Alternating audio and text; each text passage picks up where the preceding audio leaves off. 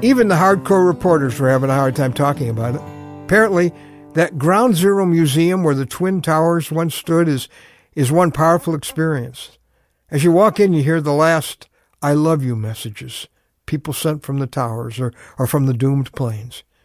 It's a heart-rending walk through this nation's darkest hour, I guess, and the heroism and hope that lit up that darkness. Like the man President Obama spoke about at the dedication service. After the wingtip of a hijacked plane sliced through the 78th floor, a group of people were huddling together in the elevator sky lobby, waiting for help. And then they heard the voice. "I found the stairs. Follow me." It was Wells Crowther, a 24-year-old equities trader whose trademark was the red bandana he had carried in his pocket since he was a boy. With a woman on his back and a red bandana in his hand, he led the group to a stairwell. He gave one woman a fire extinguisher, told the group to stay together and go on down the stairs, and they made it out.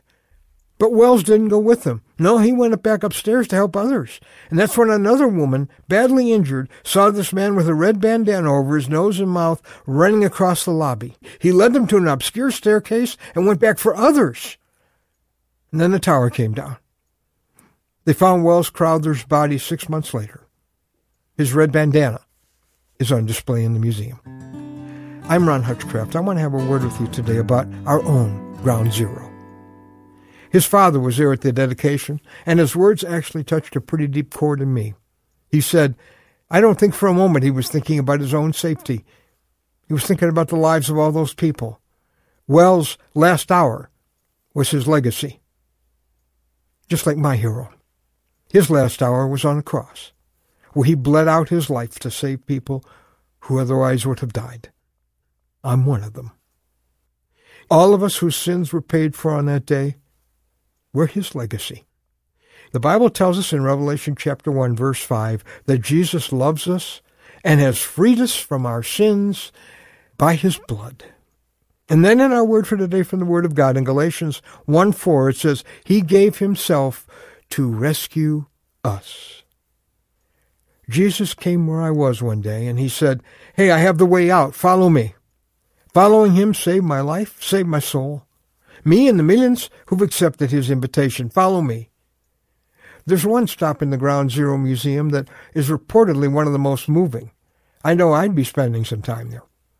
It's that cross. The construction worker who found those girders in the shape of a cross said, my one goal was to find someone alive. I didn't. But I found the cross. The rubble cavern where it was found came to be known as God's house to those hope-starved workers at Ground Zero. It was a Ground Zero chaplain who brought the hope found there right into my hope-hungry life and yours. He said, when the ground is shaking all around you, find your cross at your Ground Zero.